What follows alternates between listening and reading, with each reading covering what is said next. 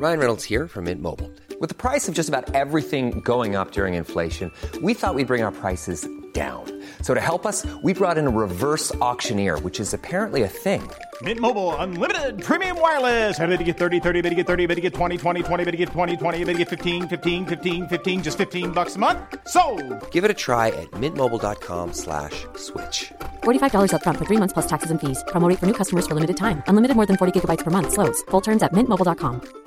There's never been a faster or easier way to start your weight loss journey than with PlushCare.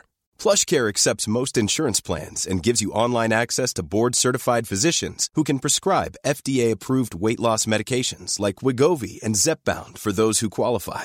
Take charge of your health and speak with a board-certified physician about a weight loss plan that's right for you. Get started today at plushcare.com/weight loss. That's plushcare.com/weight loss. plushcare.com/weight loss.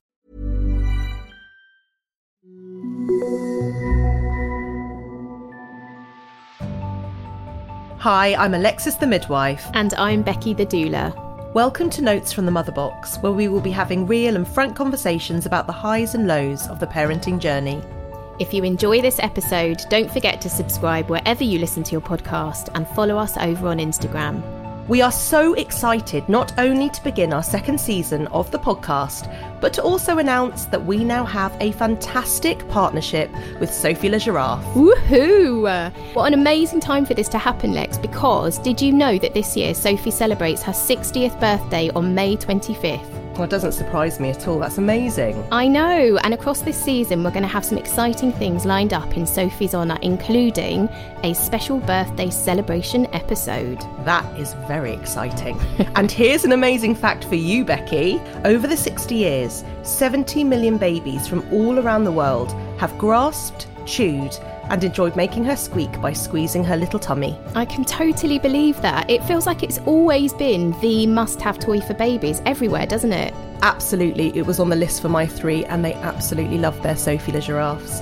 And if you want to see the full range of Sophie Le Giraffe products, head over to sophielegiraffe.co.uk. So pop the kettle on, pour yourself a cuppa, get comfy, and enjoy this week's episode of Notes from the Mother Box. Today we'd love to welcome our very first guest on Season 2 to the show.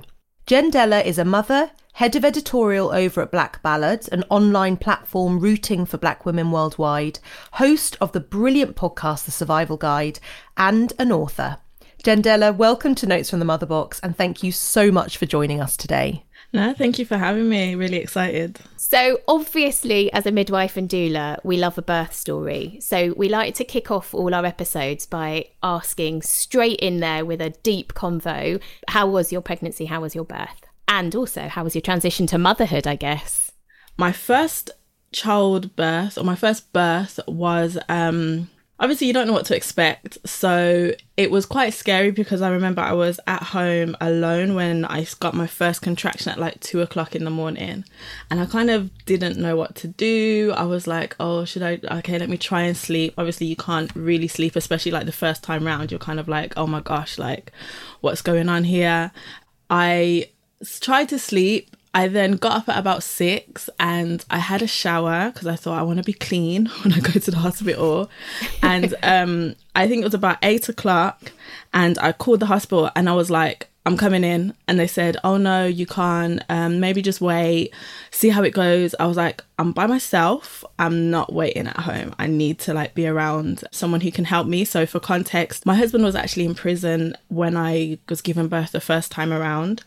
So yeah, I was by myself. My friends and everyone were kind of like around, but I didn't, like no one was there in the house with me. So I got in the taxi. Yeah. I went right the way across London because everyone told me that this particular hospital was the best hospital that you had to go to. So I was stuck in like, I was stuck in like morning traffic.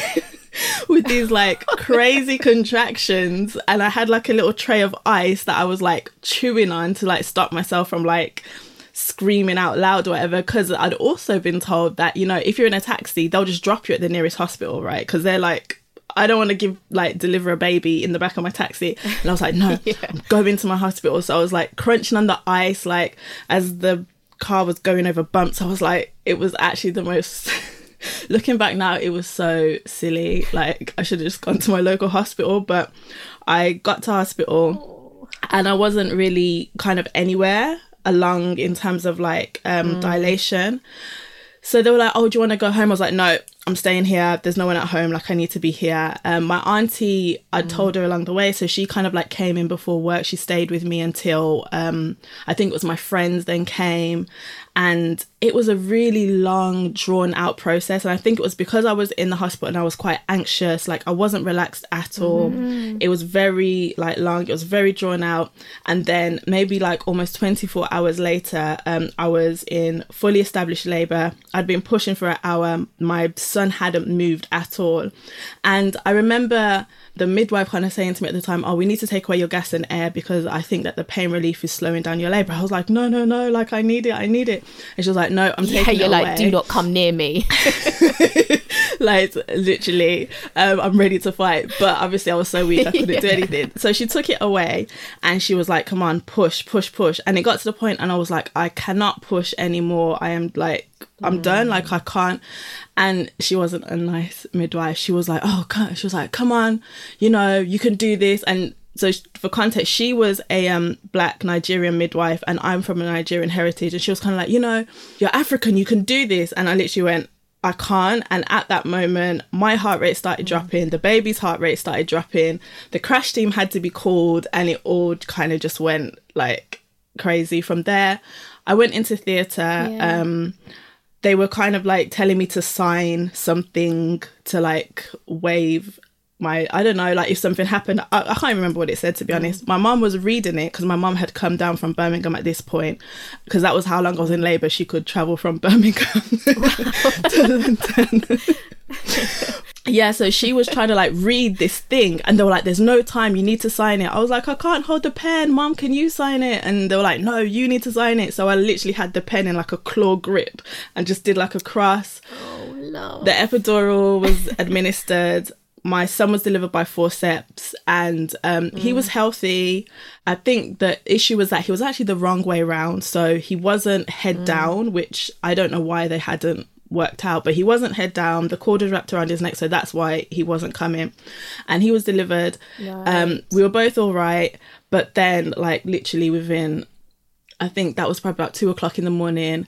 And then by like 8:00, they were like, okay, like you need to start thinking about getting up, getting ready and thinking about going home. And I was like, whoa, wait. That was literally the most traumatic thing that I've ever been through. Whoa. Like, what's going on? But it was, because it was such a busy London hospital, I think they were under pressure to like have beds free or whatever. So I ended up staying for a few more hours. I went home and yeah, I was like, yeah, that wasn't fun.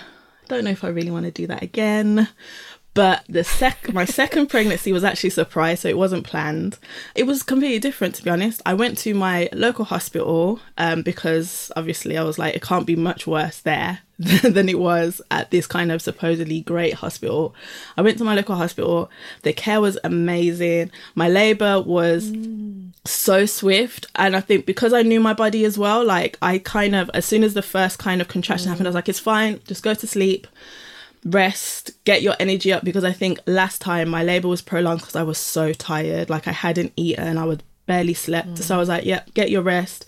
And my friend was staying with me, so I got up at, I can't remember what time it was in the morning. I had a shower. My friend was still asleep. And then I got out of the shower, got dressed and I said, oh, can you time these contractions for me? And she started timing them. She was like, no, we need to go to the hospital right now. And I was like, oh, okay. So I'm hobbling down the stairs into her car.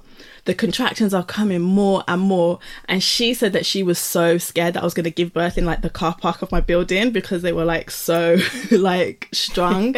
I had to like fold into like her little like Beetle car with like it contracting like crazy, but like cramped over in her car.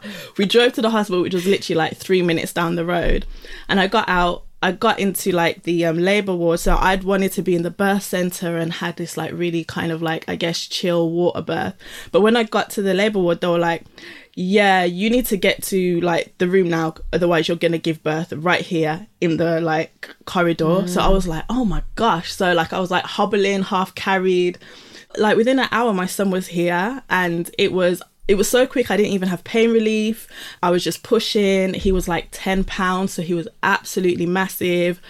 I tore terribly, but the whole experience was completely different. The level of care was just like amazing. The midwives were just, it was literally like the best birth that I could have hoped for. So yeah, those are my two very different experiences.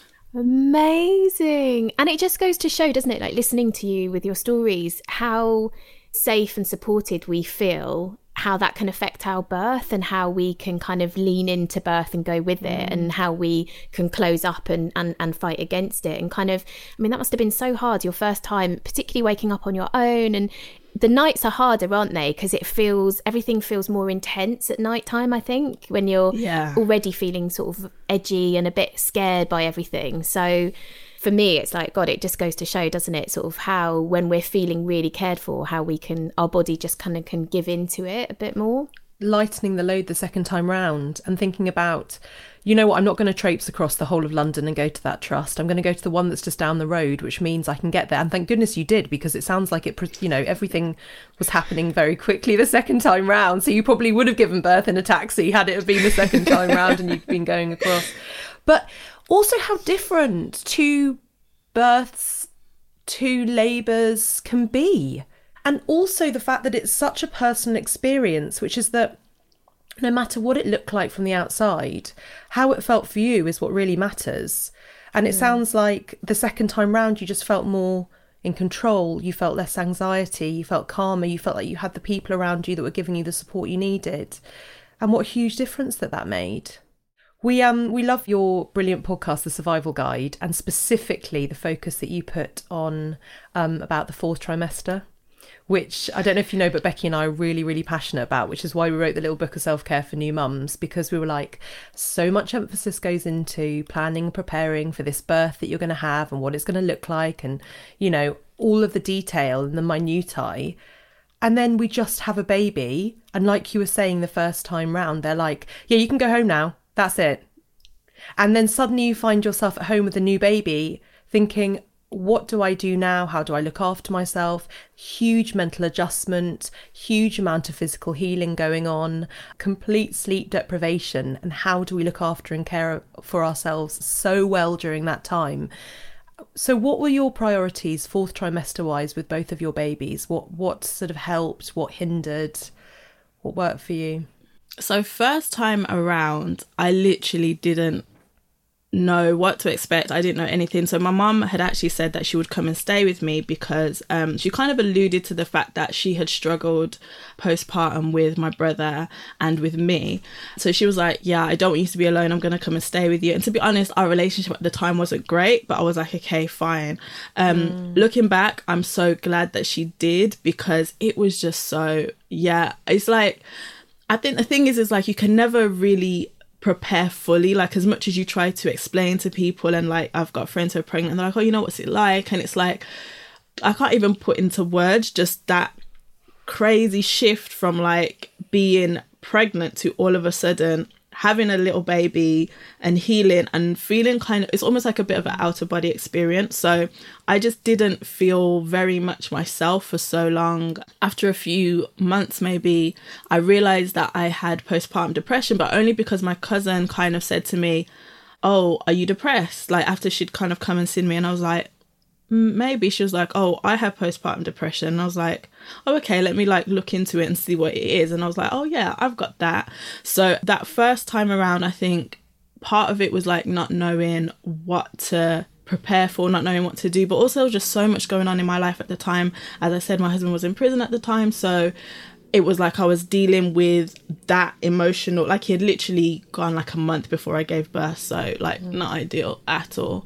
So I was dealing with all of that. My mom's here, like I'm grateful for the help, but our relationship is still quite strained, so we're still clashing a little bit. We're having disagreements about ways of feeding, about kind of things to do with the baby. And it was just such a tough time. But my auntie actually came around. So one of my aunties came around for the first week, and she said that she had her first 3 children in Nigeria and her last child in the UK. And she said when she had her last child, she experienced depression for the first time because that community wasn't around her the way it was in Nigeria. So she came around like for about a week. She like did this thing where she like wrapped my body with hot towels. She like made this extremely spicy soup that made my eyes water, but somehow felt like it made everything better. I don't know. And she kind of just provided this care. Like she was working full time, so she could literally only come for like an hour before she went to work. But that just, again, it was just feeling like kind of like cared and like held, and like that acknowledgement that no, it's not just back to business as usual. Like you do need this adjustment time. Like it helped, even though it was still like really, really difficult. The second time around was a bit different because obviously I had my oldest son, who I think was about 3, so interesting age. But I think because my birth was just so like just so nice, just so caring, just so empowering, even though it was a bit more like, okay, had to start doing the nursery runs and all that kind of stuff like pretty soon after giving birth, I just felt a bit more like in my body, if that makes sense. Like I just felt a bit more like centered. I felt a bit more like, oh yeah, I can do this. So I didn't have as much as I'd say like after birth care the second time round as I did the first time round, but at the same time I didn't need it in the same way that I did the first time round. And also I was just a bit more like, so like the first time round I literally went out for a walk the day after I gave birth. I don't know what I was thinking, like I was hobbling down the road. So the second time round I was just more like gracious with myself, more ready to ask for help as well. So if you know what, today I can't drop my son off, can someone just come and drop him to nursery and pick him up? Like I was just so much more ready to just ask for help. And that's how it's meant to be. And can we just backtrack a minute? You were hobbling down the road a day after you'd had a forceps delivery. Can we just hold space for that moment? I do think that our sort of Western society just pushes this silly narrative of this kind of showing up stoic, you know, the amount of times you hear people go, oh, I saw her on day 2, she looked really amazing walking the dog, and kind of, and Lex and I have talked about this before, we've been really lucky and had the honour and privilege of working abroad in cultures where women are scooped up and there is more ceremony and ritual around childbirth and the transition into motherhood, and you would be really, really sternly told off and marched back to bed if you were caught out on day 2. And we need that, like we need permission to stop and rest, and actually we need importance placed on rest. And I remember listening, Jandela, to your 4th trimester podcast. I went on a walk and I was like, yes sir, yes, because you guys were all talking I'm like, that's what we need to be doing. It's kind of being supported. I think on that particular episode you were talking to the girls about their experiences, and one of them said that the word that they would use to describe the 4th trimester was wild. And I was like, yes it is. I was like, thinking back to when I had my first child, I'd already been a midwife for 6 years, and you could have just, I felt blindsided by it. I was like, wow. Like, and also I had this thing where, because I'd done a lot of night shifts as a midwife, I thought that I'd be totally okay with being up all night long with a baby. But what I hadn't taken into account was being up a lot all night long with a baby, ongoing with no end in sight, healing physically from my own birth experience, and sort of adjusting to parenthood and everything that brings, all the many, many layers that brings. And it's huge, isn't it? It's absolutely huge. And I think you saying that your auntie coming over and carving out an hour here or there to make you soup, to wrap your legs, to just hold that space for you and to acknowledge the huge amount of work that your mind and your body had done in making a human being, must have been, incredible, just even if it was just for that small amount of time, to have that acknowledgement there. Yeah, because I think obviously you spend so much time caring about this baby that you just don't really think about yourself as much. So having someone there to be like, no, actually, yeah, the baby's cute, the baby's beautiful, but I'm here for you. Like, I'm here to help you. What do you need me to do? This is what I think will help you heal. It was just so, I don't even know the word to use. It was just really beautiful. Amazing. Amazing. I'm so grateful. This Mother's Day, celebrate the extraordinary women in your life with a heartfelt gift from Blue Nile. Whether it's for your mom, a mother figure, or yourself as a mom, find that perfect piece to express your love and appreciation. Explore Blue Nile's exquisite pearls and mesmerizing gemstones that she's sure to love. Enjoy fast shipping options like guaranteed free shipping and returns. Make this Mother's Day unforgettable with a piece from Blue Nile. Right now, get up to 50% off at BlueNile.com. That's BlueNile.com. We hope you're enjoying our chat with Jendela so far, but now for a little ad break because Lex and I wanted to tell you a little more about the wonderful Sophie Le Giraffe and why she's so popular with babies around the world. She is a brilliant companion for your baby's development. From the age of 3 months, Sophie is designed to stimulate each of your little one's senses. The first one being... sight? It is sight, absolutely. And at this stage, a baby's eyesight is still limited and they're only able to focus on high contrasts. And did you know that those little spots all over Sophie's body are brilliant for catching your baby's attention and will provide visual stimulation, ensuring she becomes a familiar and reassuring friend to your baby? Oh, I love that. And as the series goes on, we'll be going through all the other senses that make Sophie so special for your little ones, as if we needed any more reasons to love her. But right now, let's get back to the second part of our brilliant chat with Jendela. I had this amazing experience where I got to go over to Morocco and I got to spend a week with up in North Morocco, the traditional midwives there. These lovely midwives, like 70 and 80 years old, look after the women in their community.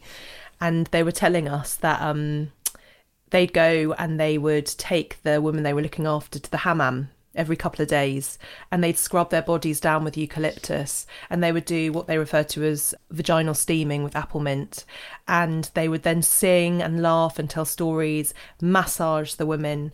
They would then swaddle them like a baby, tuck them up and wake them up an hour later with protein, with eggs, with casseroles, with chicken, with hot food and hot teas. And this would happen every couple of days, ongoing for a month or so. And so I was chatting to the midwives over there and I was saying, you know, and you guys, you all have 12, 13, 14, 15 babies. And they said, yeah, well, you do the same if you had the care that we have after we have a child. And I was thinking, I need that care now. Very true. Yeah. It does make you look at our system and, you know, we're very lucky to have the NHS, but I worked in a postnatal hospital in Thailand for a tiny little while doing some training, and it's the same there. You go to bed you do your 40 days, you have your massages, you know, you're not allowed to wash your hair because you've got to keep your body warm. So you have this lovely, like almost like a dry shampoo massage and your hair's brushed for you.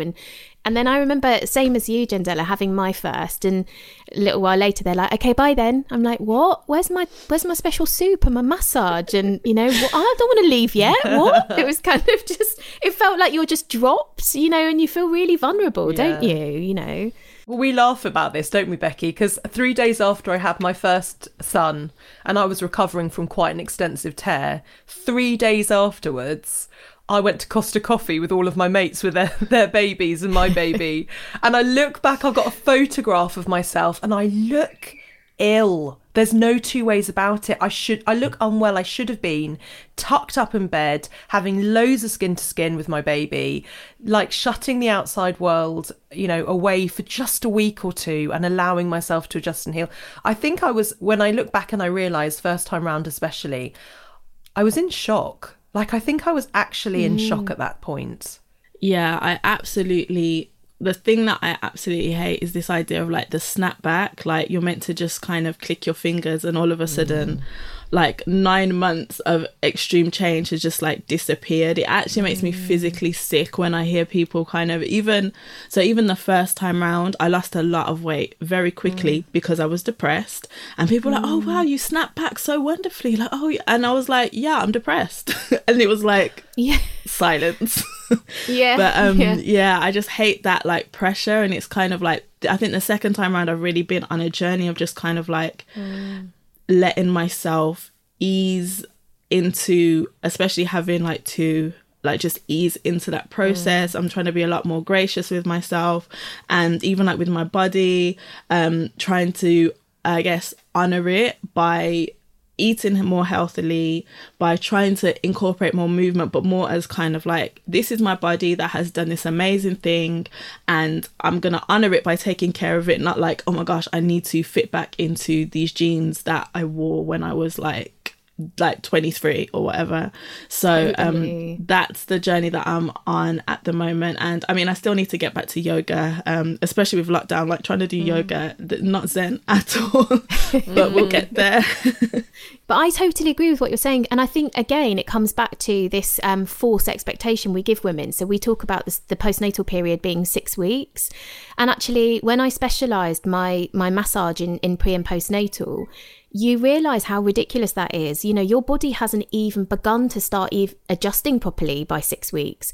And actually, they said to us, you need to double the time it takes to grow your baby for your body to kind of recalibrate back to how it was before. So that's 18 months you're looking at. So if we tell women 6 weeks, we're basically setting them up to feel like they're failing when they're not feeling back to normal, back to their old self, really strong. And, you know, so I feel like we need to be more honest with women about what to expect postnatally, and to understand actually what your body does and continues to do, because then that way you sort of gift yourself. You feel like, yeah, I deserve that, you know. But I feel like we sort of almost set them up to feel like they're doing it wrong somehow, or, you know, failing, which is rubbish. Also, Jendela, interesting that you should say about your auntie who had 3 babies in Nigeria and then one here and got to, you know, had postnatal depression.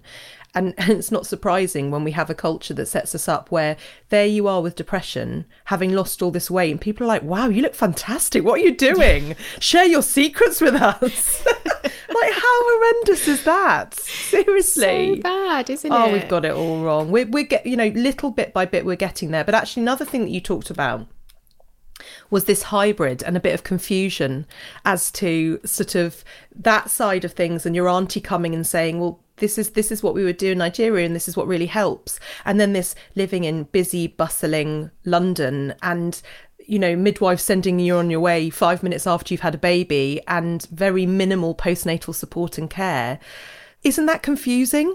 Don't you think there's an element there that's you don't know whether you're coming or going? Yeah, absolutely. And I think that's why I feel like it can be quite delirious, that whole period, because it's like, yeah, like you've got people, even with like the home visits, like it's kind of like this person. So the first time round, there was like, I think part of the issue was that there was no continuity of care with the midwife. So I was just always seeing just someone different. And it was like, who are you? And now you're in my house and saying that you want to inspect my stitches. And like, I don't know who you are. And now you're asking like really intrusive questions about where my husband is and who I've got around me and all this kind of thing.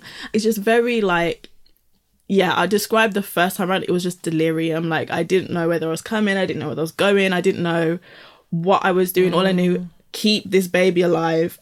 That's kind of it. And just trying to do that. And yeah, there's just so many like mixed messages, because then like you look and you see motherhood kind of painted as this like almost angelic like experience, and like you see there's that whole like yummy mummy kind of expectation, and people are like, oh yeah, you're on maternity, oh you've got a nice little holiday, and it's like, no, it's not a bloody holiday. Like, it makes my blood boil. Literally, I'm like, yeah. And then it's like, oh, so when are you gonna get back to work and all this kind of stuff, and it's like you don't have time to process this massive shift that has happened. Like, this baby, as much as you love it, is almost like a bomb that has been dropped in your life and just blown up everything. And then people are like, okay, so why are you not together?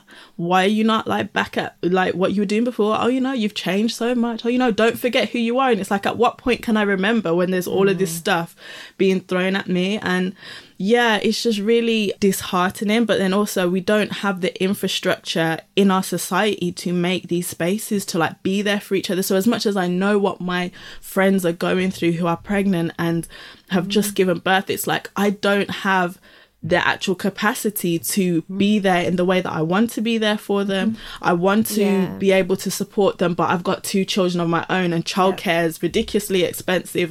Do I bring the 2 kids and just add further chaos to the existing chaos that is like a newborn life? Or you're so right, and we need more money in case loading, case by case care for women. So like, you know, your first pregnancy, you had so much going on, that must have been so difficult. And actually there's nothing worse than having a really difficult time and having to keep retelling your story every time a new person comes into your house, because you're picking the scab off every single time.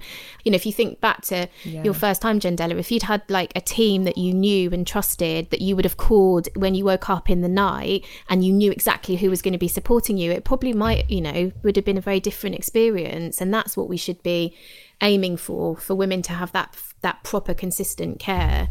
One day, please. Hopefully. Another thing that really resonated with me, one of your, I can't remember whether it was a episode or Instagram. Sounds like we've been stalking you. We haven't. Just having a little look. we have a little bit. Yeah. I was like, oh, I love this. Was you talk about the fact that when, like, in the, is it Yoruba culture? You're talking Yoruba. about when a baby is born, a mother is born, right? And that's something that we talk about quite a lot from our sort of time of working abroad, that's something that's really honoured and celebrated and acknowledged, and not so much here. It's almost, you have to have your baby, then try and look like you haven't had a baby and not talk about your baby too much. But you talk about how you're called mama and then the name of your firstborn child. And I listened to that and thought, oh, I love that. Like, I'd be Mama Ella. I think that's amazing. But then you go on to talk about how actually some people in Western culture find that really, they don't like it. It's like stripping their, and I thought, actually, that's so true. I hear lots of my ladies. In fact, I had, you know, a few people say, I don't want to be called mum, or, you know, when you're talking to me, call me my name. And I'm like, okay, fine. And I was thinking, why is that? Like, why are we different here? And I was mulling it over and I was thinking, is it again because we don't celebrate motherhood? We don't celebrate that transition into being a mum? Like, what do you think? I think it's definitely because that whole, like, the area of the domestic is really devalued in Western culture. So it's kind of like any idea of like women's work, whether that's cleaning, whether that's caring for children, it's just straight devalued. So yeah, so to have your identity kind of defined by something that's domestic, I think can be interpreted as quite limiting or like demeaning. I know that women also talk about going back to work and trying to have to prove that, you know, having a child isn't going to hold me back, or like when their child's sick, they kind of agonize them because they don't want to take time off and say that it's because they've got a sick child, because it makes them look unserious. And it's just, yeah, that whole domestic sphere is just not valued at all in this country. And I think that is why a lot of women feel like, I don't want to be known as so-and-so's mummy, or when they hear them, like, or on the playground, like, you know, like with mums, like you don't really know each other's names for a while. You just know, that's such and such mum.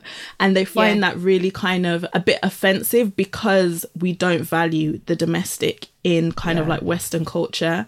So yeah, it's really sad because when you look at early child development and you realize how much kind of caregivers and the home shapes and molds a child's sense of self, the way that a child will interact with the world. So whoever you are at home with children, whether that's mum, whether that's dad, whether that's another type of caregiver, like your role is so important. And we know that especially because when something goes wrong, and I think many women in the Black community will relate to it, as soon as something happens to like a Black boy, it's like, where was the mother? What was the mother doing? What was the family setup? Oh, that child went off and joined a gang because the mother isn't at home doing what the mother should be doing. But it's like, but you've made people feel like they shouldn't be at home, or you've created economic conditions where they can't stay at home. They have to go out and be working 2 or 3 jobs. So there's this really like mixed messaging that just, it sends us kind of a bit loopy because we don't know where we should be kind of placing our emphasis. We don't know where we should be kind of investing our time.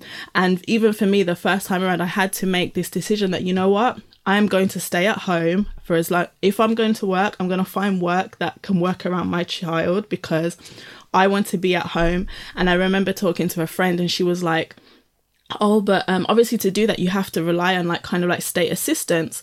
And she was like, oh, but don't you feel a way about kind of being on housing benefit, or like, I just don't want to rely on the state. And I was like, if this country wants my son to grow up to be a healthy, functioning, contributing member of society, then they can afford to let me stay at home to help mold him to be that. But it was like such a journey for me to get there because there is like so much shame and stigma about, oh, just staying at home with the kids, or like, so what? So when you're going to go and get a real job and all this kind of thing. And it's it's a shame because motherhood is such an important journey. However you get there, that journey is so important. It should just be valued so much more. Definitely. Jandela, can I ask something?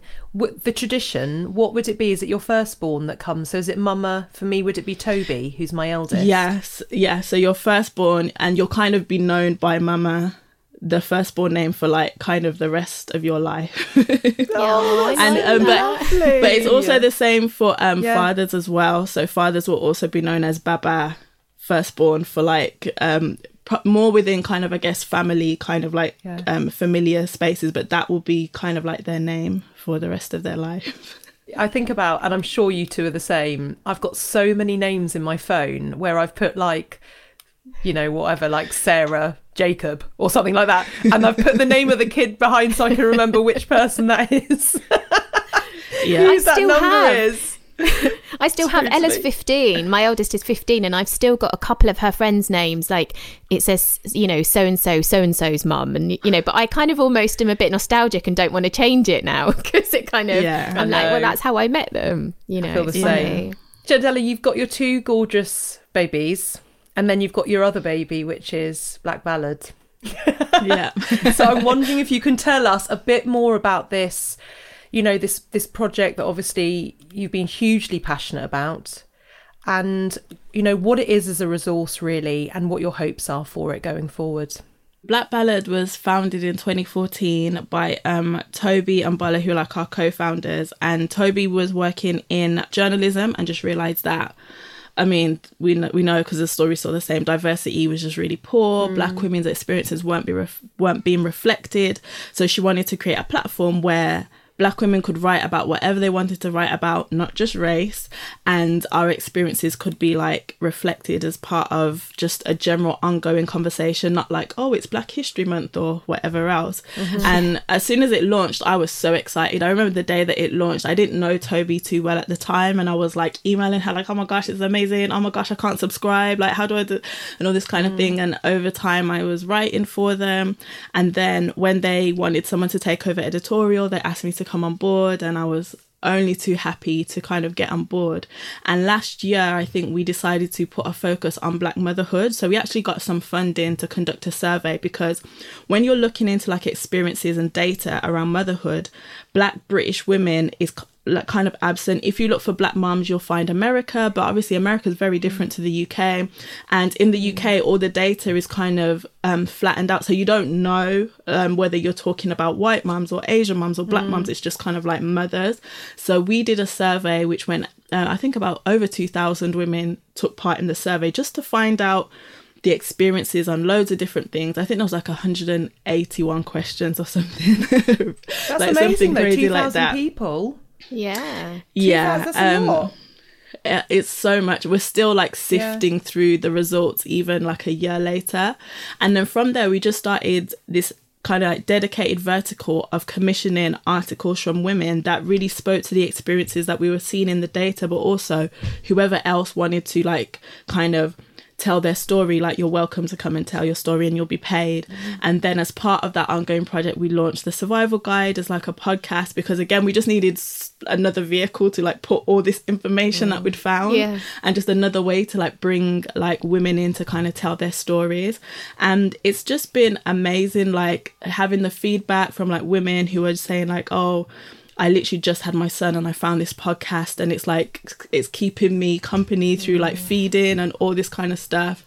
And it's just been so encouraging, because I think that the motherhood space has changed so much over the last few years, but it's not too long ago that it did feel very like particular in the kind of stories that were focused, and not just like to say, oh, white women, but a very like certain type of white, so like middle class or like probably quite affluent, conventionally attractive. Like it was very kind of like narrow, and obviously things like Instagram opened up a way for like other moms to kind of come and tell their stories. But it was just really exciting to kind of almost like kind of spearhead and own, not that we're the only people who do this by any means, but kind of really own this project and kind of say, you know what, We're going to talk about Black motherhood, the good, the bad, the troubling, because again, I think with so much expectations of like Black women and so much stigma around certain parts of Black life, like sometimes you don't really want to talk about the hard parts. There's a lot of like respectability politics because of like stigma, for example, with like if you're a single mom and you're raising a son, like, oh, there's this idea that, oh, Black women can't raise boys by themselves because they'll go off and they'll become gang members or they'll get involved in, there's all these kind of like narratives that make it quite hard to be honest. So this project was just really about just busting it wide open and just saying, we're going to be honest, we're going to talk, and you know what, ultimately you're not alone. No matter what path you're on, you're not alone. And even if you don't directly relate to, say, the experience of a woman who's had a miscarriage or like ectopic pregnancy, just knowing that there's another mom who's going through something, it can just be encouraging because it's like, it's not weird that I'm struggling. It's not weird that I didn't get pregnant straight away and I had to get IVF or I had to go through this process. Like, it's not strange. And that's just been really exciting. You said, can I just go back? I just backtrack slightly to what we were talking about. You guys talking about the fourth trimester and fertility and getting pregnant and all of those things. And one of the things that I've noticed is that you do talk about the raw emotions. You talk about feelings and thoughts and, you know, how that affects you and how that massively affects the narrative of motherhood. And then I remember on another episode I listened that you were hosting, you spoke about the fact that that was one thing that you felt was missing postnatally for you, is that there was the logistics and the practical support sometimes, but not so much of a discussion as to a big hug and someone saying, you know, Jandela, this is very normal that you'd feel this way, these emotions and this very raw, vulnerable, open feeling is really, really normal postnatally. Do you think that sort of shaped the fact that you wanted to talk about that more and be really open about that side of things, like almost leaning into that vulnerability in a way? Absolutely. And at first I was kind of wondering, oh, are women gonna want to talk so openly? Like at the start I interviewed a lot of my friends, but as we went on we were interviewing like other women who I didn't really know that well, and I was always wondering, oh, are women gonna be that open? But they were. And I think it is because a lot of the time we do feel like we're kind of just keeping things in, just kind of keep calm, carry on, keep it together. And even especially like when you've got children, I think I'm very aware about how my emotions might affect them and kind of the emotional temperature of the home. So even for them, you're kind of like trying to keep it together. So having a space where you can just be like, okay, just let it all out, no judgment, and that kind of like empathy, it is so, so precious. And it definitely did direct the tone that I wanted things to take. And thankfully, like, other women saw it too and were like, you know what, we're going to talk about the hard bits, we're going to talk about the fun bits, we're going to have a little laugh and maybe poke a bit of fun at ourselves. But we're just going to be honest. And I think honesty is just so empowering. I think it's definitely. And by the way, that completely comes across in your podcast. And this is not something to be taken for granted, because still, and I teach so many expectant mums, and so often postnatal that they'll say, oh, nobody ever talks about the tough bits. And it absolutely shocked me to the core how tricky it can feel sometimes. There's something wrong with me. There's nothing wrong with you. This is all part of the, you know, evolution into motherhood, and the fact that it is such a huge change in our lives. And it is so normal to feel all those huge feelings and such a, you know, such different sort of ends of the spectrum of emotions, the huge highs, the really tricky lows at times. And exactly. I think it's a really, really important conversation to be having. And so good to use the platform for the realness as well, because the trouble with social media is there's so much of this like polished best scenario being shown, which then if you are feeling down can make you compare and feel rubbish. And even when you know it's not real life, it's all the best bits, I think you can still get caught in that trap, can't you, of thinking, oh, you know. So I think it's so good when you share the real stories, because I think it helps people so much more. You know, that's what they need to be seeing and hearing. It's amazing. Yeah. So we also saw when we were stalking you that you have written a novel. I mean, that's amazing. called Hope and Glory. Can you tell us a bit about it? We have read the synopsis and Lex and I were like, oh, it sounds good. It's a juicy story, isn't it, Jandela? It is. Even if I do say so myself, it is. So it's basically about, so it centers a young British Nigerian woman who kind of comes back from her time in America, which was supposedly glamorous, kind of like living this great kind of like life out in LA. And she comes back because her dad's died, but also her whole kind of like family is in disarray. Her brother has been kind of convicted and sent to prison. Her mum is like on the edge, obviously, with so much kind of like tragedy. Her sister is like highly strung and trying to keep everything together, so they're clashing, and she comes back to this kind of like mess, and in the midst of it she realizes that there's this kind of like family secret which no one has spoken about, or it's kind of been brushed aside, and she starts to kind of unpick and unravel it, but obviously causing more trouble within this family, which is already kind of almost falling apart. Yeah, so it's a book that I've been writing, it feels like so long now. I think I've been writing it since about 2017, so it's been a long time coming, but you know, kids and all that. Yeah, absolutely. And pandemics. Kids, pandemics, all sorts. But it survived. The book survived, and it will be out in almost exactly a year. 2022 February it will be out. I'm really excited. Like it feels in a very different way, but it feels like another kind of birth as such. Yes. So yeah, I'm looking forward to it. That one could be your fourth baby. Yeah. After your two children. Human babies, your Black Ballad, and then your novel. Jendela, finally we always ask our lovely guests the following question. If you could add a note to pop inside a mother box heading out to a brand new mum with your best bit of advice on it, what would it say? I would say allow yourself to feel everything. Feel the good, feel the bad, feel the challenging, but kind of give yourself the space to kind of sit with those emotions, because they are valid. They are important as well. Like I remember my therapist once told me, like, emotions aren't good or bad, they're just indicators. So like listen to your body through feeling your emotions.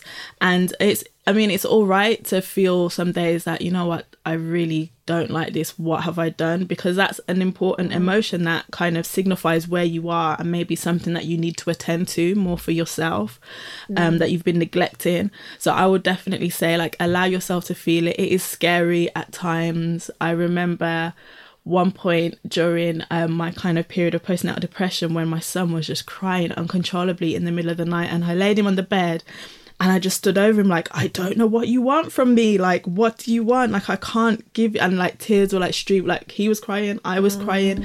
It was so scary. But I think I get into that moment and feeling that kind of showed me that, you know what? Something's not right here and I need to do something about it, get that support. So I would say, just allow yourself to feel, make space in and amongst everything for you to kind of really tap into your emotional temperature, because it's important. And it's always said, like, happy mom, happy baby, but really if you're not okay, like you can't give what you need to give to your child who you obviously love so much, no matter how you feel. So wise words, and it sounds like from somebody who's done the work. Do you know what I mean? Yeah. Oh, Jendela, it's been an absolute joy speaking to you today. Thank you so much for coming on. I feel like I could keep asking you questions, but I know our time's running out. Absolutely. We're just going to have to wait. Just order the book and dive in. I know. I'm going to go and pre-order.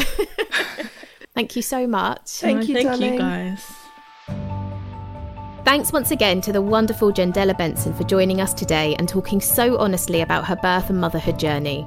If you enjoyed this episode and want to know more about the work that we do, look out for our books, The Little Book of Self-Care for New Mums and The Little Book of Self-Care for Mums-to-Be, where we will talk further about birth, parenthood, relationships and much more. We've really enjoyed our first episode of this season, and we are so excited to have Sophie Le Giraffe join us. We're sure that you all have your own stories of your bubbers and their love for Sophie, and it would be great if you could share them with us. Send us your photos and your stories to our Instagram at Notes from the Motherbox, and don't forget to tag at Sophie Le Giraffe UK on Facebook and Instagram to share your pics with her too. Join us again next week for more chats with another amazing guest. See you next time on Notes from the Motherbox.